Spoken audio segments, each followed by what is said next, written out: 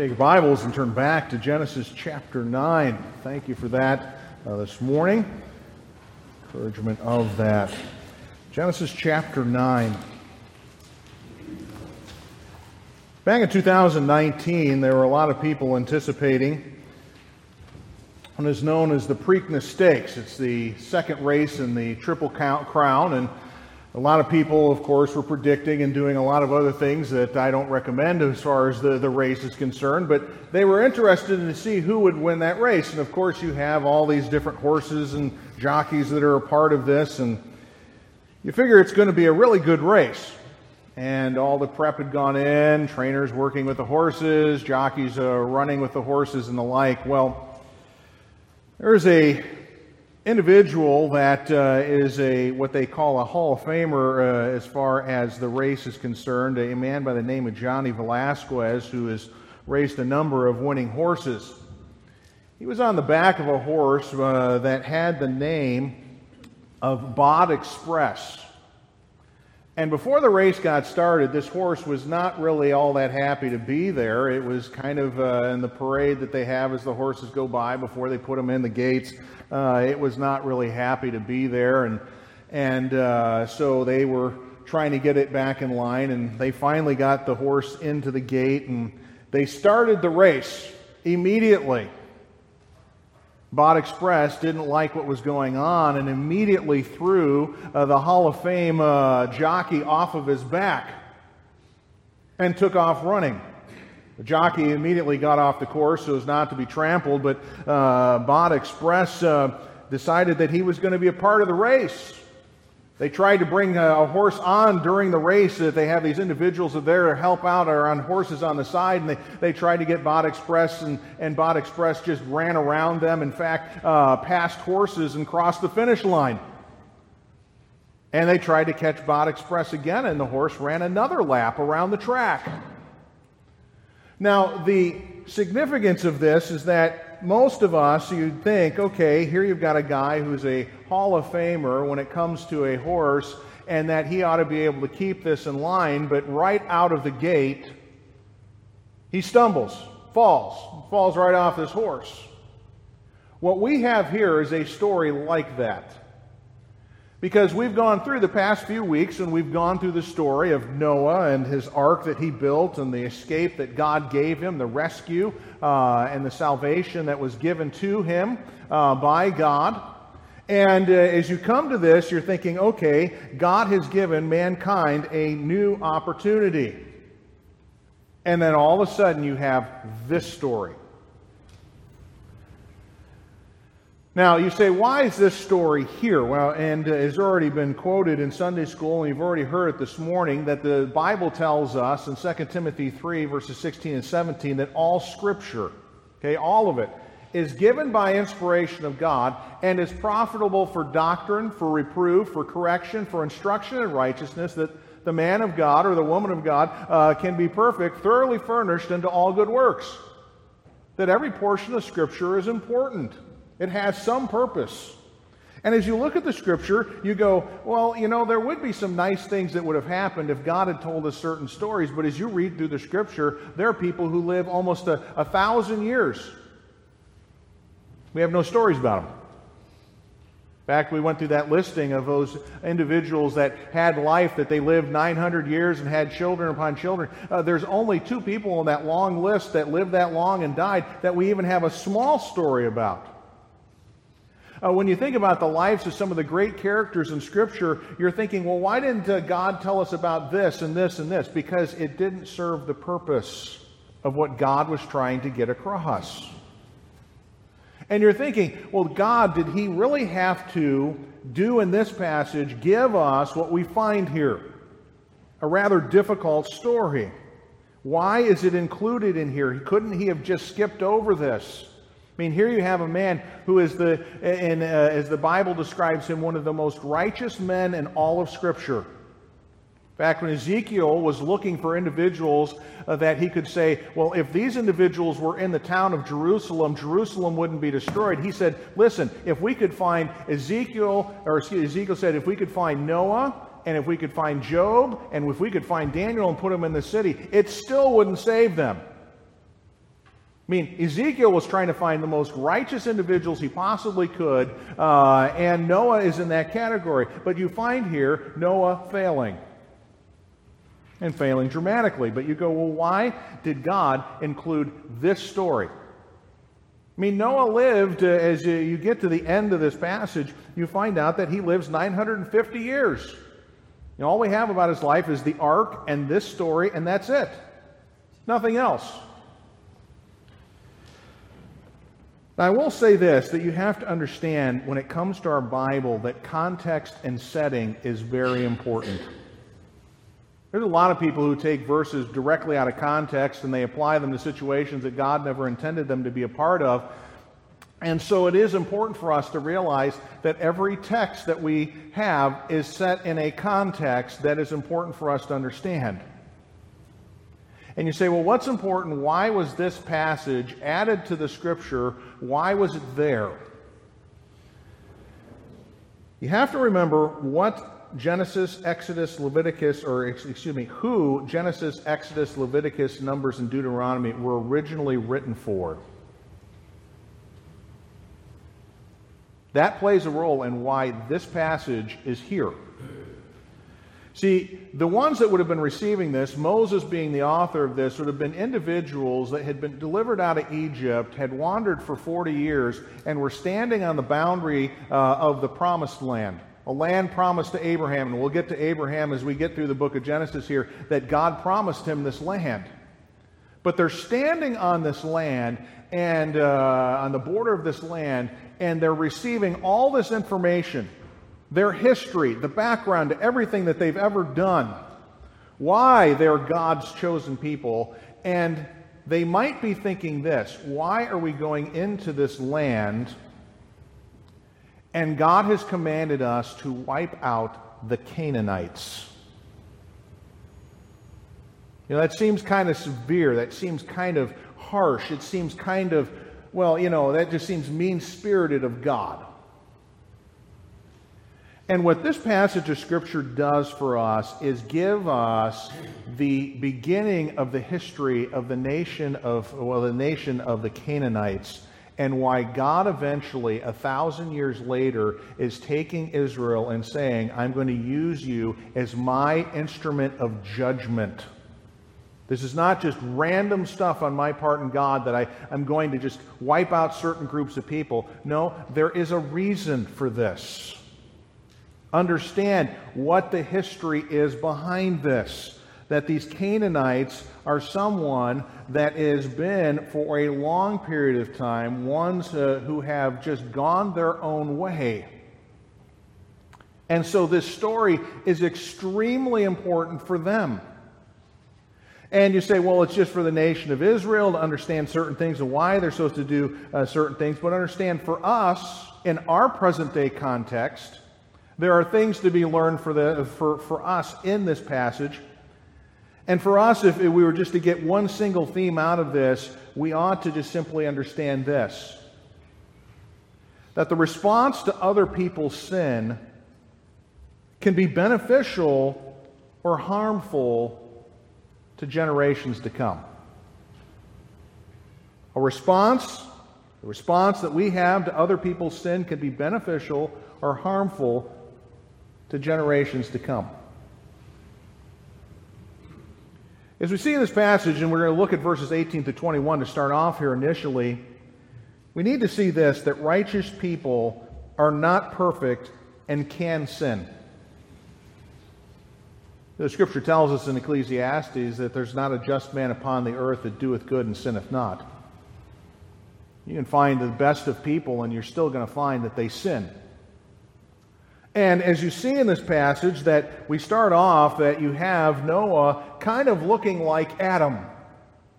We read the story of Adam and Eve, and they're put in this garden, and everything's fantastic, and this great start that's there, and Adam's put in there as a tiller of the ground, and all the animals are responsible to him, and there's all of this that goes on. As we get into the story of Noah, it's almost sounding like we have a second Adam here.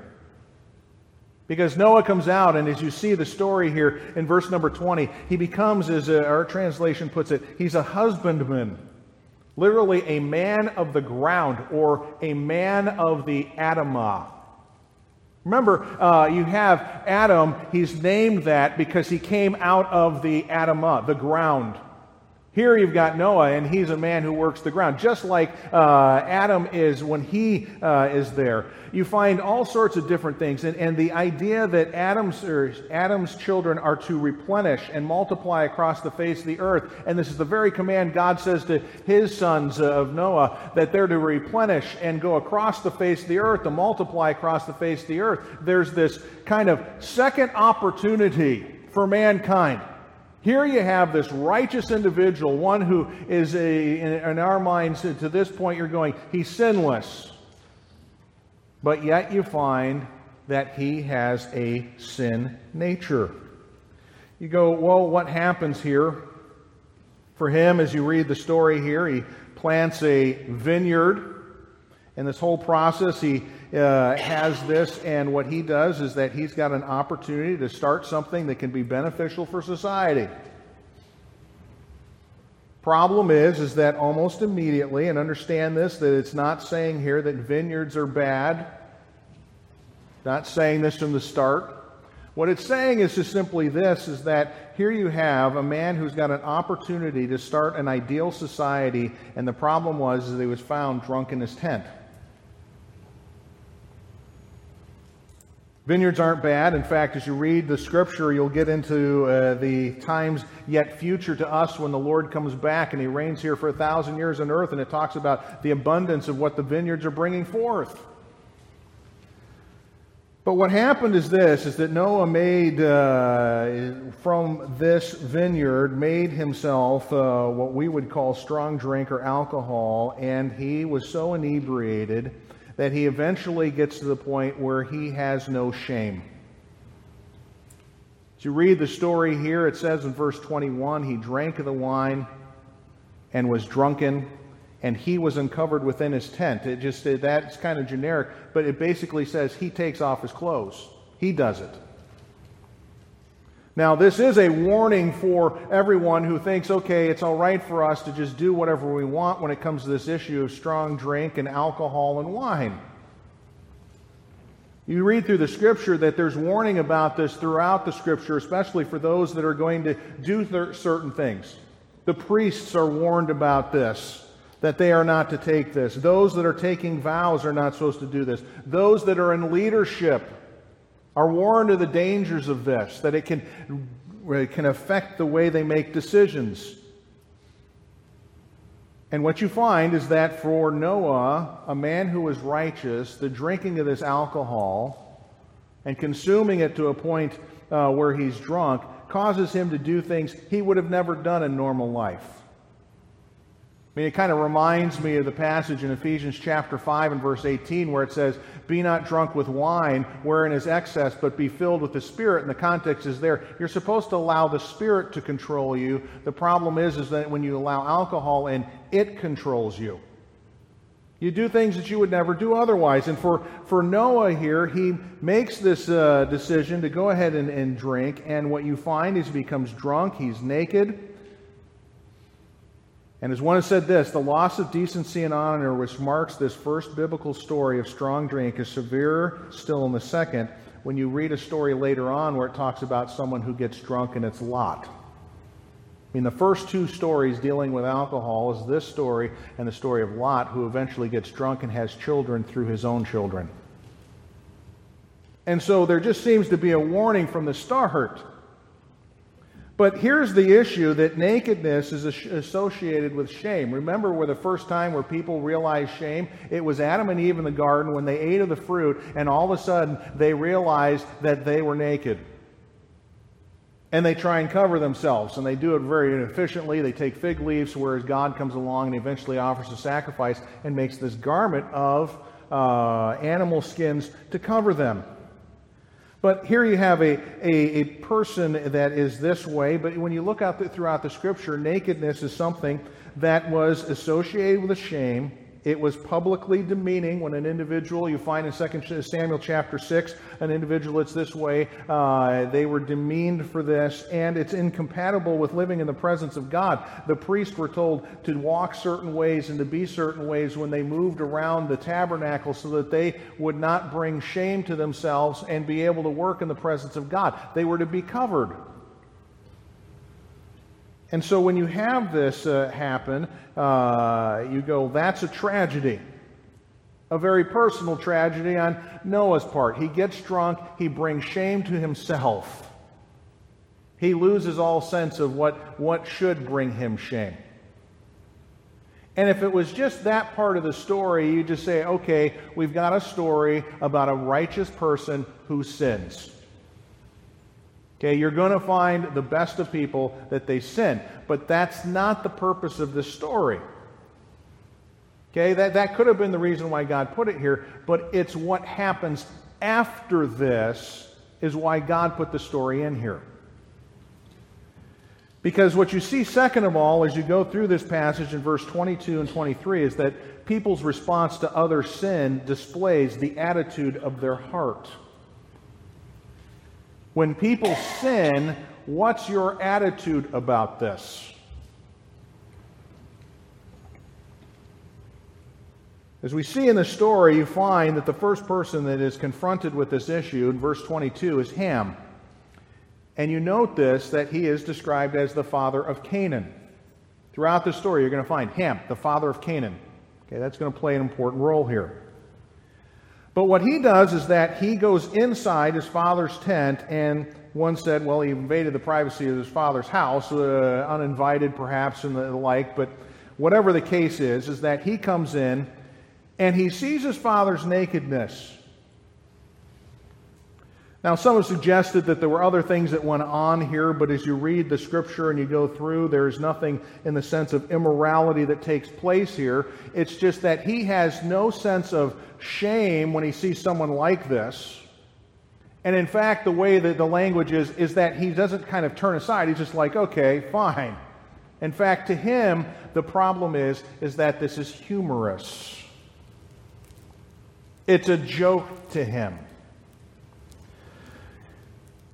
I mean, he is one who goes in, he sees what goes on, and for him, he should have very quickly done what God did for Adam, and that was to clothe Adam when Adam and Eve sinned. He should have gone in and found something, but in this case, it sounds like what happens is that he sees his father like this, he laughs at this, he ends up with the garment in his hand and comes back out and tells his brothers about this. He's making a joke of what his dad is like and what is going on there. I mean, one has put it this way, Ham ridiculed the old man's downfall. Problem is that what he doesn't have is any respect for his parents. See, God has always had as part of His structure for human society that mankind, that men and women honor father and mother. It's not just when Moses suddenly is given the Ten Commandments in Exodus chapter 20 that suddenly, oh, we're supposed to honor our father and mother. No, this has been a part of God's structure in society. In the ancient world, insulting one's parents was a serious matter that warranted at times the penalty of death in some cultures. Mosaic law reflected this sentiment. This incident illustrated the breaking of the fifth commandment to honor thy father and thy mother. And you say, what does honor thy father and mother mean? I'm just supposed to obey them when I'm a young child and just pay attention to them? No, the idea is that for life there's a respect. You know, they're not perfect, and you as parents have never been perfect either. They're not perfect, but they're worthy of honor and respect due to them. But what Ham's sin is that he just ignores the fact that there's something wrong here, and he doesn't respect his father. He makes a joke of this to his brothers. He makes light of what's gone on there. He makes, as some have said, a mock of sin. That's what you have going on here. And so what you have is that he comes out and he makes a mock of sin, where he should honor his father regardless of what state he's in. He should show some respect. He does not show any respect. In fact, he mocks him. And it's in direct contrast to what you have with the brothers. See, he comes out as you have this story here, and you find in verse 23 and 24 that Shem and Japheth took a garment, or it's the garment that Ham walked out with, and they laid it on their shoulders, went backward, and covered the nakedness of their father. Their faces were backward, and they saw not their father's nakedness. I mean, they come in, and they have a sense of honor and respect enough to know this isn't what it should be, but what we're going to do is give the respect our father is deserving of as best as we possibly can. And they go through this whole process. They've got to go through it in order to show the honor and respect, but they do this and they cover their father. I mean, their actions are a complete contrast to the joke that Ham has made of the father. Shem and Japheth show a sensitivity, a piousness that is the complete antithesis of the joke of Ham. And so for them, there's a shame about sin and an honoring a father regardless of the situation. They show respect to him as best as they possibly can in a very difficult and awkward situation. They do this. And so you have two individuals when it comes to other people's sin. One makes a joke about it. The other ones go in and do what they can to take care of this as best as they possibly can, to recognize the fact that this isn't right and try and correct what they can in the situation. They do the best that they possibly can in a situation like this. And that brings us to the third point in verses 24 to 28, that the response to other sin affects generations to come. See, what happens in this story as you read this in verse 24, that Noah awoke from his wine and knew what his younger son had done unto him. We're not told how he figures this out. No, it may have been that he goes and asks around and goes, what happened? And he gets told about this. Or he may have been inebriated at the time but had some sense in his own brain to know what had happened, and then when he comes to, he deals with the situation. And as you look at this, it is surprising that with everything that Noah did, a man who the New Testament describes as a preacher of righteousness, warning people about the judgment that God's going to have, that the only words that we have of Noah are these ones right here. We have no other words of Noah. And so God's going, here's this very important individual, and what I'm going to do is give you a statement from him that is going to play a role for generations to come as far as what he says.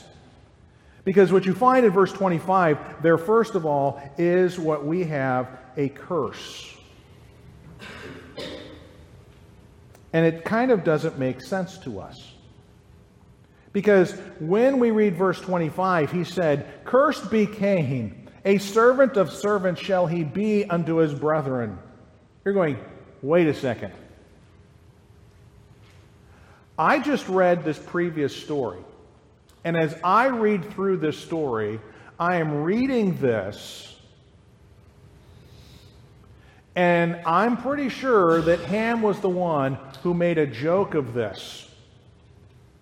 If in our thinking we were to go through, we would say this, cursed be Ham. Why Canaan? Why the grandson is the one who is put under a curse from God? Now, there have been many that have suggested different things, that Canaan may very well have been involved in this, joking and whatever else, or been a part of this, and that's why he suffered. And you go, well, why didn't Ham get cursed for this? If they were both involved in this. It sounds like that maybe perhaps Canaan is getting judged for his father's sins. You say, that's unfair. Why would an individual be judged for their father's sin if they haven't committed it?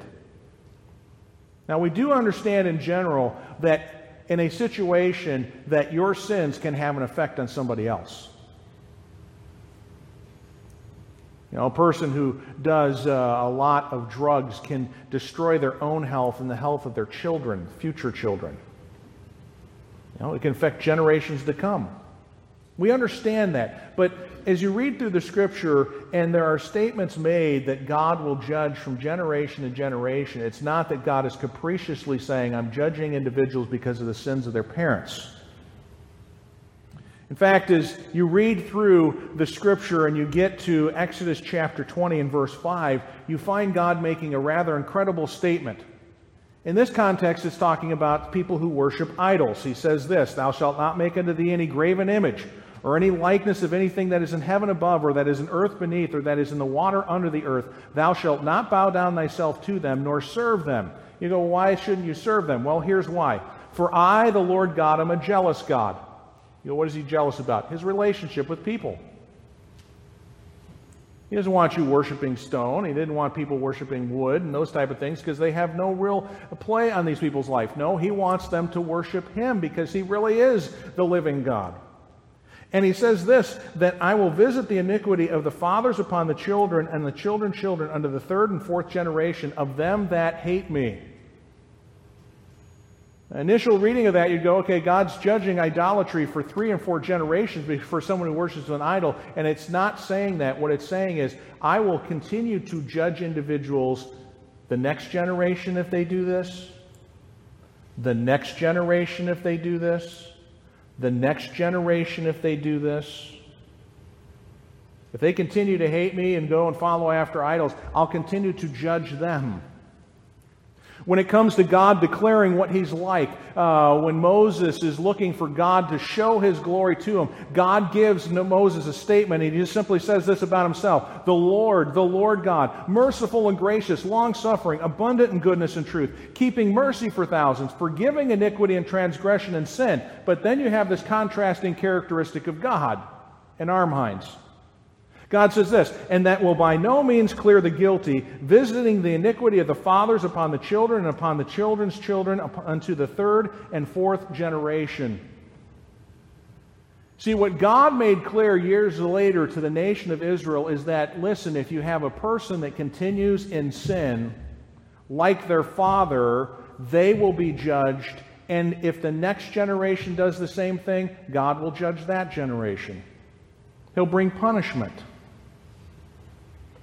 And what you have in this story, why Canaan is the one getting judged, is because Canaan, when he hears of his father's sin, is probably enjoying a good joke. Ha! Granddad was acting like that? Oh, that's fantastic. That's really humorous. And what you have with him making a joke, his son takes up that kind of life where he's kind of just this sensual type of person. And what you have in the next generation of Canaan after them, they're like that. And the next generation, they're like that. And they're even worse. See, this curse that is put upon Canaan that you have, cursed be Canaan, a servant of servants shall he be to his brethren. This is a statement of what God is saying. Listen, here you have an individual who makes a mock of sin, and his children, for generation to generation, will carry this out to the fullest. Do you realize that 1,000 years later, when the nation of Israel is standing on the border of the promised land,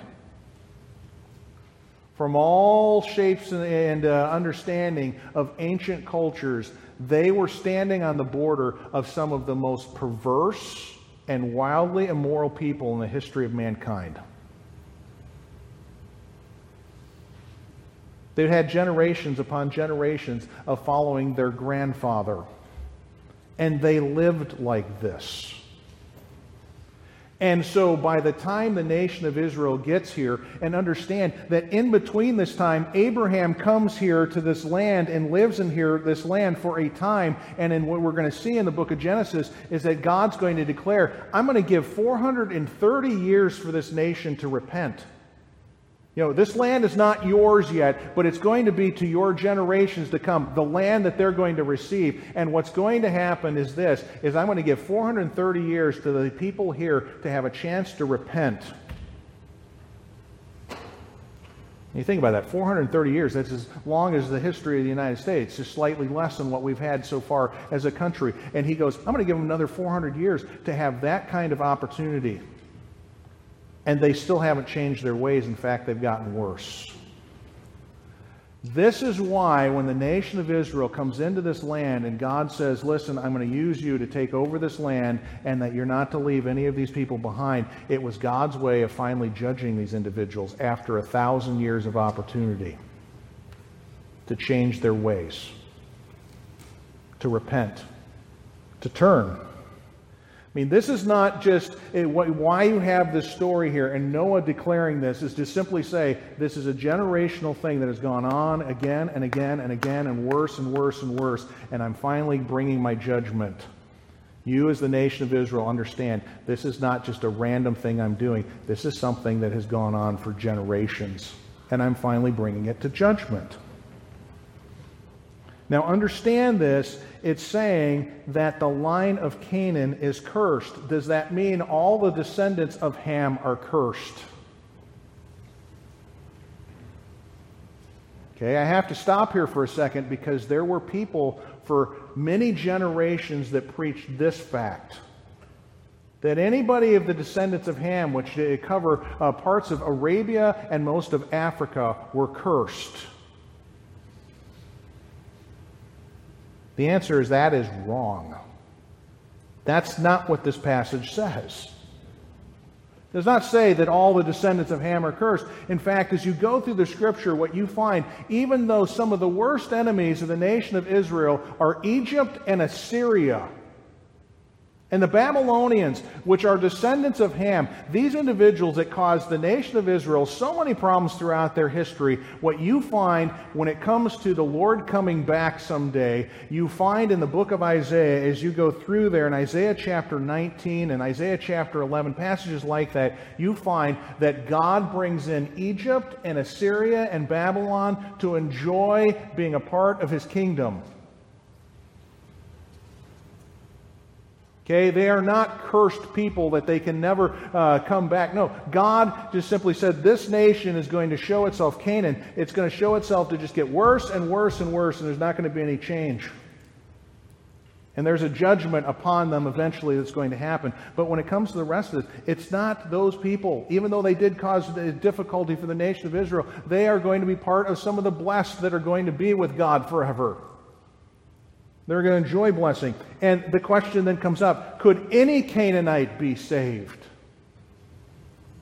I've got an answer on that. When you read the story of the nation of Israel standing on the border of the promised land, they send in 2 spies. And they go to a place that most people would not look for 2 children of Israel. They go to a place, a hotel, that's run by a prostitute by the name of Rahab. And Rahab has heard all the stories about what God did in dividing the Red Sea and defeating the nations on the eastern side of the Jordan River. And she says, I want your God to be my God. I believe He's the only God. You protect me because I'll protect you because I believe your God is the one true God. And you go, well, Rahab, what was she? She was a Canaanite. And you want to understand what happened with Rahab's line, you follow it out. Rahab was the great-grandmother of David and the great-great-great-great-grandmother of Jesus Christ. So you have a Canaanite that is a part of the blessed. It's not that this curse was condemning these people to an eternity of judgment from God and that they were under the judgment of God. No, if they turned and repented, God would say, fine, great.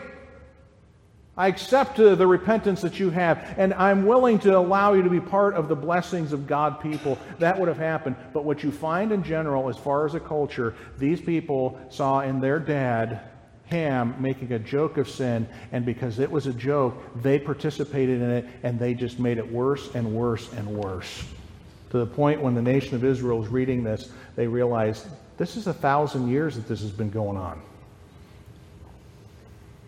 And God said this is what would happen. And so God uses them as judgment. Now, on the other side, you have this curse. You just go, okay, now I kind of understand why God, God's not just randomly taking on the Canaanites and saying, let's wipe them out. No, this is something that had gone on 1,000 years in their history. On the other side, what you have is that God blesses Shem and Japheth. Noah makes this statement.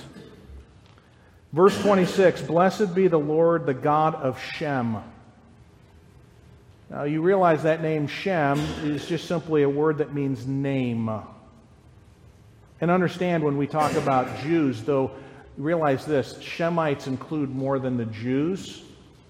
But in our culture, you have people now that talk about Jews being Semites or Shemites. Okay, that's where it comes from. But what you have here is God says, "Blessed be the Lord God of Shem."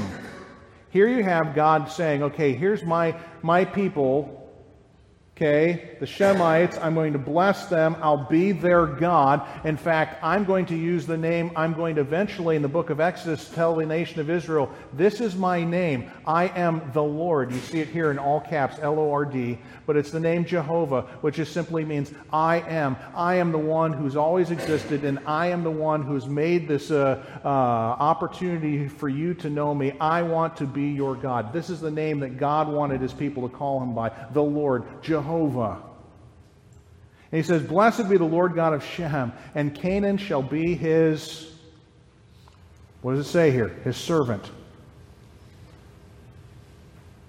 The idea there is that it's a servant of servants, a slave, that Canaan will eventually be defeated by the nation of Israel. Now understand that the nation of Israel didn't completely defeat the Canaanites. In fact, you go through and you read the book of Judges and they're leaving a whole bunch of them around.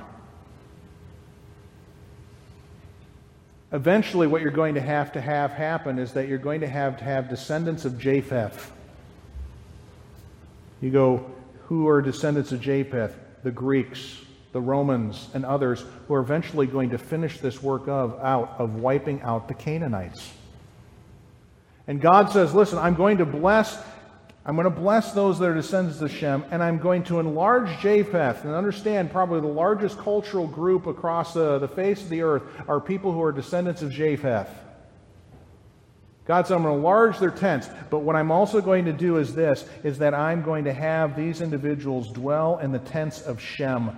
Somehow they're going to be tented by descendants of Shem. Now, there's many people that have tried to figure out what exactly that means. And there's two solutions for this. Do you understand that for years and years and years, the Jews were God's people? But then you get to the church age and you find out that there's a whole bunch of people that are from all the nations that are suddenly able to be a part and enjoy all of these blessings that God has said, and it's very clearly that they can be a part of this, that perhaps you have a hinting here of the church, that eventually you have individuals, both Jews and Gentiles, you find in Ephesians, that are part of God's blessing and can enjoy this. But you look, how did it get started? It was through the Jews, God working with them, and you finally work up to the fact where God says, okay, this is very clearly a salvation that I'm giving and an opportunity, a blessing for all people to be a part of. It also could mean this, is that it could be referring to the fact that one day yet in the future, the Lord is going to come back and rule here on the earth for 1,000 years. You read Revelation 20, that's a time frame, and you read a whole lot of Old Testament passages, and it simply talks about the fact that Jesus will one day come and rule and reign. And you find out that all these nations come in. And you read in these accounts, it's not only the Egyptians and the Assyrians, but people from the far islands, from everywhere, that are going to come to Jerusalem and see this one who is King of Kings and Lord of Lords, who died to save individuals, but now is King of Kings and Lord of Lords. And so this blessing is not just merely temporary, but God says, I'll be the God of the Jewish people, but eventually what's going to happen, you're going to have all these nations that are enjoying the blessing of knowing me as God. They're going to have this opportunity. Now you get done with this and you just simply say, okay, what do I do with a passage of Scripture like this? Well, at least you get some understanding of why God said, okay, I'm going to have to judge the nation of Canaan.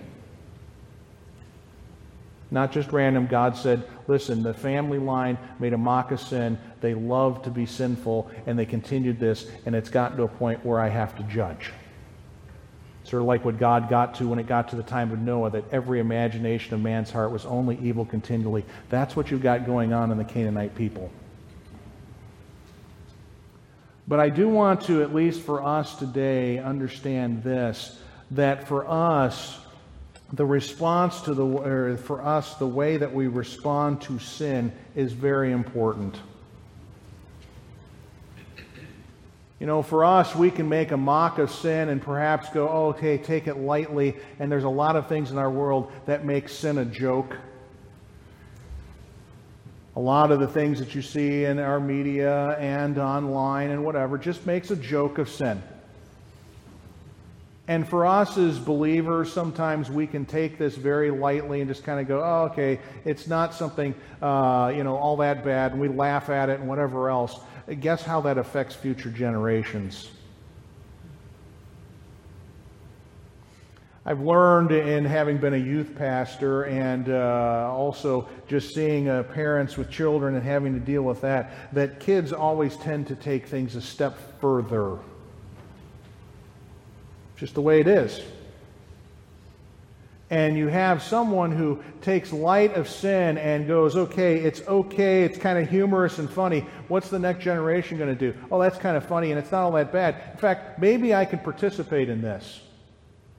Because it is kind of funny and it's, humorous and all of this, and it's really not all that bad. And you have a generation after that is in sin that you just go, well, how did we get here? Now understand that each generation and each child's got to make their choice in relationship to who God is and how they're going to respond to Him personally. They're going to stand before God someday, and it's not going to be, it's my parents' fault or my grandparents' fault. No, they're all going to have to stand before God and go, listen, I made this decision myself. But understand this, that we do bear responsibility for future generations on how we view sin. If we make a joke of it, why are we surprised that the next generation makes a joke of it or is involved in it? We need to be very careful in what we do, what we say, the jokes we make, what we laugh at, because the next generation will take it further unless God does a work in their heart and they respond to Him. They're going to take it further. And so for us, it just serves as a warning. Here you've got the most righteous individual who raises these 3 sons, and he makes the mistake of sin. And I'm telling you this, I am sure Noah was repentant of this. Just by his response and what it was known of him and how the Scripture describes him, he wasn't a perfect man, but I would say this, he probably went before God. And my guess is he probably apologized to his sons. But here you have this son who makes light of this, and then a grandson who takes it to the fullest. And generations later, you've got a group of people who don't want God, are living life in the most immoral way, and it just stacked up. And so for us as believers and as individuals, we don't want to be an individual that, is making a mock of sin for a further generation to go, oh, it's okay, it's funny, it's humorous. No, we need to be very careful in what we watch in our media, what's on the internet for us, and these type of things, that it may not necessarily be sinful, but it makes a mock of sin, makes a joke of sin, because there are generations that are watching and observing. The other side of this is what we're about to have here with the Lord's Supper. You say, why and how does this connect with Noah in this story? I had to think about this for a little bit. Did you realize this? Was Noah saved by his own works? When we read the story in Genesis chapter 6, it says that Noah found grace in the eyes of the Lord. He lived in a generation of people who were doing all sorts of stuff, but at least he was attempting to understand that there was a God and have faith in him. And what God said, I'm going to give you grace. Give you something that you don't deserve. You know, for us, there's a lot of things that we've done. We've gone astray, and we are individuals that sin. We have turned everyone to our own way. And when we think about our own lives, we have failed time and time again, and we just shake our heads and go, it's incredible that God would have grace to me. Why would he do what he does for me? It was at great cost of his own Son. Jesus Christ came into the world to save, as the Apostle Paul said, sinners. Paul said this, of whom I'm chief. And you think about him. He was a religious leader, a righteous man, as best a person in his community he could be. And he just simply saying, I was the chief of sinners. But God came into the world and sent his Son to save sinners just like me. And when we look at this table this morning, we've got to recognize the fact we're not perfect. That Jesus Christ came and died to save us. And we celebrate this, and as we will say here in a second, is this is something that is celebrated by individuals who have put their faith and trust in Jesus Christ. This ceremony doesn't save anyone, but it's a ceremony for us that we do that just simply magnifies the fact that we recognize, yes, I'm a sinner, but Jesus Christ came into the world to save me. His blood was shed. His body was broken because I'm a sinner. Thank goodness for the grace of God, that he saves individuals like us. And you know what? He can take all of our failures.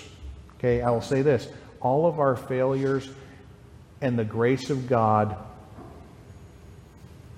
can keep them from being as bad as they possibly could have been. Our failures as individuals and as parents, all of these things, God is able to give grace to take up where you failed, to do a work in the life of generations to come where we've failed. And you go, that's incredible that God would do that. Yeah, that's amazing grace. Undeserved for us, but God is able to do that.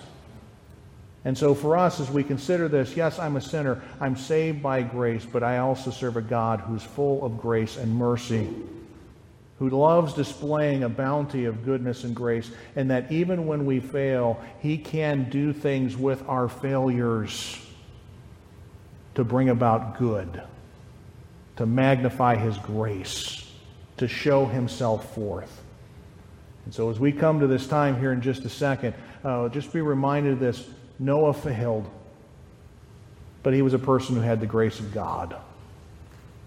So are we. We're people who fail all the time, but by the grace of God, we're a person who can be one who can fellowship with God forever and have his blessing, not because of who we are, but because of God's grace through his Son, Jesus Christ. Lord, we thank you for your word. Even passages like this, not the easiest of passages to work through. But may we understand that you're a God that doesn't delight in judgment, that you delight in mercy and grace, that you sent your Son to magnify the fact that you're a God who would love to display mercy and grace to all those that would call upon him. So, Lord, as we get ready to go through this celebration, but ceremony, memorial that you've told us to do till your Son comes back, may we be reminded that, yes, we're sinners saved by grace, but that you're a God that loves to display your grace through your Son. We may fail at times, but you can take things that are broken and do things that are beyond imagination for your glory and for the good of mankind and for God. So, Lord, we pray today that you would magnify the grace you've given to us. Remind us, yes, we're sinners, but yes, you can do something because of what the Son has already done on the cross for us. So may this be a good time of encouragement for us and reminder here in just a second. And this we pray in Christ's name. Amen.